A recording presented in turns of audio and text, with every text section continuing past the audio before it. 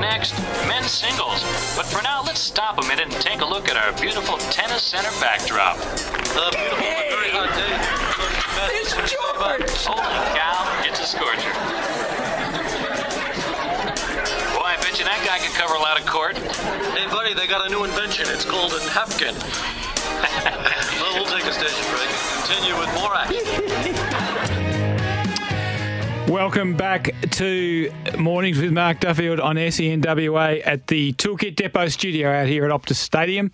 Don't forget to shop winter at TKD. Well, Brett Phillips is the host of First Serve on SENWA. You can hear that tonight at 6 p.m. His guest will be Alex de Minaur, of course. The US Open is getting underway over in the US today. Brett, welcome to the show. Mark, always good to join you. We get to the final major of the year, and the US Open can throw up some really fascinating storylines because we're, about 8 or 9 months into the tennis season. There's some weary bodies out there. The minds are spent travelling around the world. You've got to find a gear. I mean, since the year 2000, on the men's side, we've had 20 different men that have actually progressed to the final. 14 have actually gone on to win the trophy. So, Roger had a little purple patch in the mid-2000s. He won 5 in a row, but it's not one that Nadal or Djokovic in their great careers have had their best records at. We saw, obviously, the absolute surprise that we may never see again, Mark, with Emma Raducanu, an 18-year-old qualifier 2 years ago from the clouds, winning the tournament. So it's one of those that is tougher to win. And some players like playing the US Open. They love the electricity of the tournament, the chaos of New York. Others find it really, really hard just to stay in the zone because there is a hell of a lot of distractions when you play this tournament. So there's a number of Aussies in the draw, Brett. I think there's about 7 or 8, maybe 9 men in the draw and 5 or 6 women. So how are we going to go? Yeah, we've had an extra Aussie added today, James Duckworth, who gets in as the lucky loser with Kei Nishikori having to withdraw, a former US Open runner-up. Look, there's probably more optimism, Mark, than any time I can remember about our men. I mean, they're just having a really good patch. Alex, who will be on the program tonight, I mean, he's on the cusp of the top 10. The rise of Alexei Popyrin to 41 in the world in the last couple of weeks. Max Purcell, who his former coach on our program 2 years ago, Nathan Healy, said could be top 20. He's gone from the 200s to 41 in the world, 43 in the world this year. He's having a great run. Alexander Vukic from Sydney, hardly known really to the, I suppose, average sporting fan out there, but a great rise to 50 in the world. Jordan Thompson's at 51. So all these guys are more than capable and have got some, I think, belief that they haven't had before that they can actually win some big matches. And the door has opened up in men's tennis, there's no doubt, particularly for a guy like Alex, who, was close, was, taking the top players in some good matches to the line, not getting over the line, but now he's started to beat some higher calibre players, top 10, top 20 players in the last 12 months. So that's done his confidence the world of good. And, obviously Djokovic still playing at an incredible level. Alcaraz, the defending champion. So it's tough to go past those two as another final. If we just take our Aussie hat off for the moment, Mark, that's probably the two we want to see play as much as we can in the back end of Djokovic's career. Yeah, and how does this surface suit Alcaraz, do you think, Brett? Yeah, well, he loves it.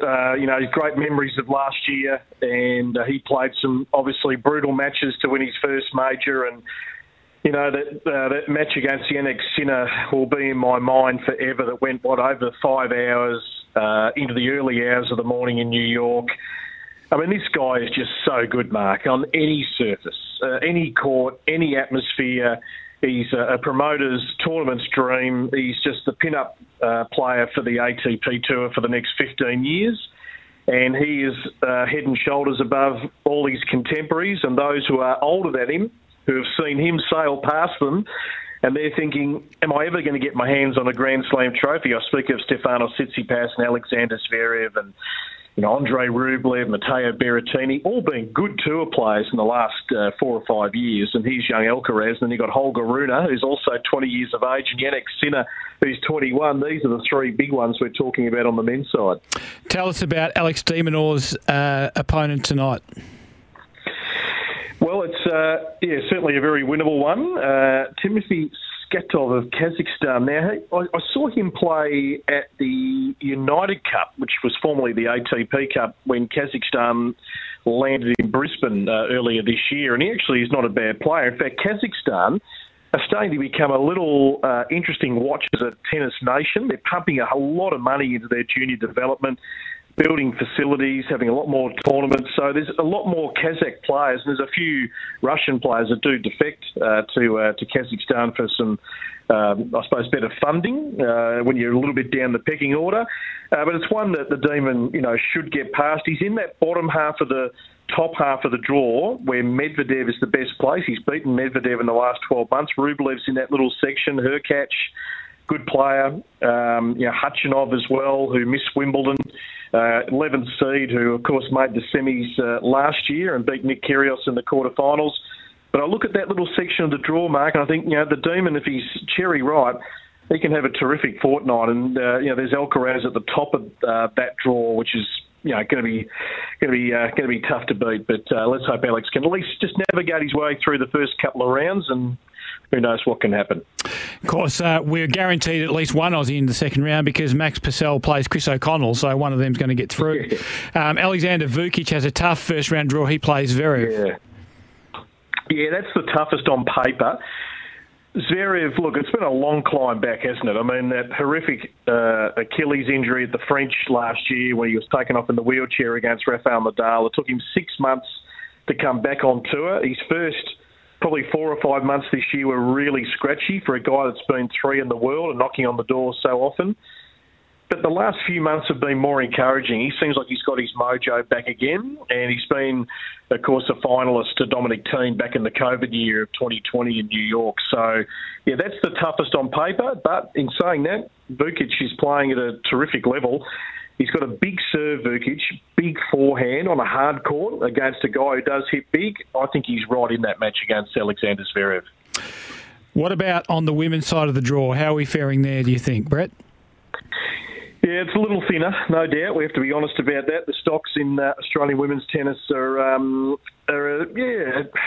tricky stage where, there's a lot going on behind the scenes to try and develop the next generation. But, right now we're struggling for players inside the top 100. So, look, Daria Saville, we know is going to compete. She's coming off that knee injury, so she's not long into her comeback. There's no great, probably, expectation right now. Isla Tomljanovic.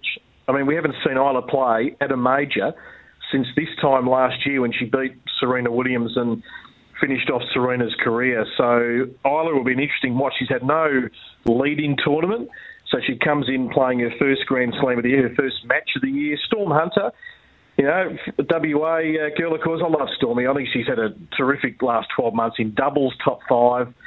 She should be a top 100 singles player. She's got the game, the lefty. So this is where you've got to make your mark. She's been given the reciprocal wildcard, and Kim Beryl gets in as the lucky loser. And Olivia Gadecki was the one Aussie that qualified from the last few days. Tough the qualifying on the outside courts, and she's actually got a bit of promise, the Gold Coaster, who was mentored a fair bit by Ash Barty. So you were hoping Olivia can put her best foot forward next week.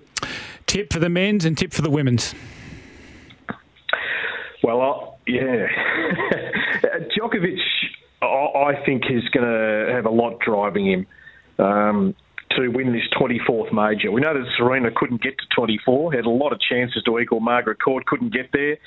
Djokovic, he is so determined, Mark, to win more trophies and really set himself well clear of Nadal and Federer as the undisputed greatest of all time. On the women's side, look, Iga Swiatek, she's the world number 1. She's the defending champion. She hasn't had all her own way this year. We talk about Sabalenka and Rybakina. I feel like an American might have their best run here. And Jessica Pegula has been knocking on the door. She's the perennial quarter-finalist. She's been top 3.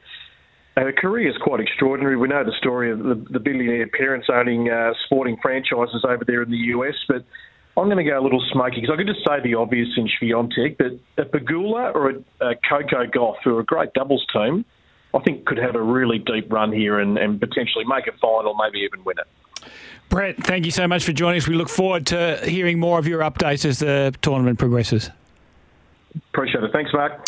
Brett Phillips, of course, he is the host of The First Serve on SEN, and he comes to you thanks to the Australasian Academy of Tennis Coaches and Stan Sports. We'll be back after the break.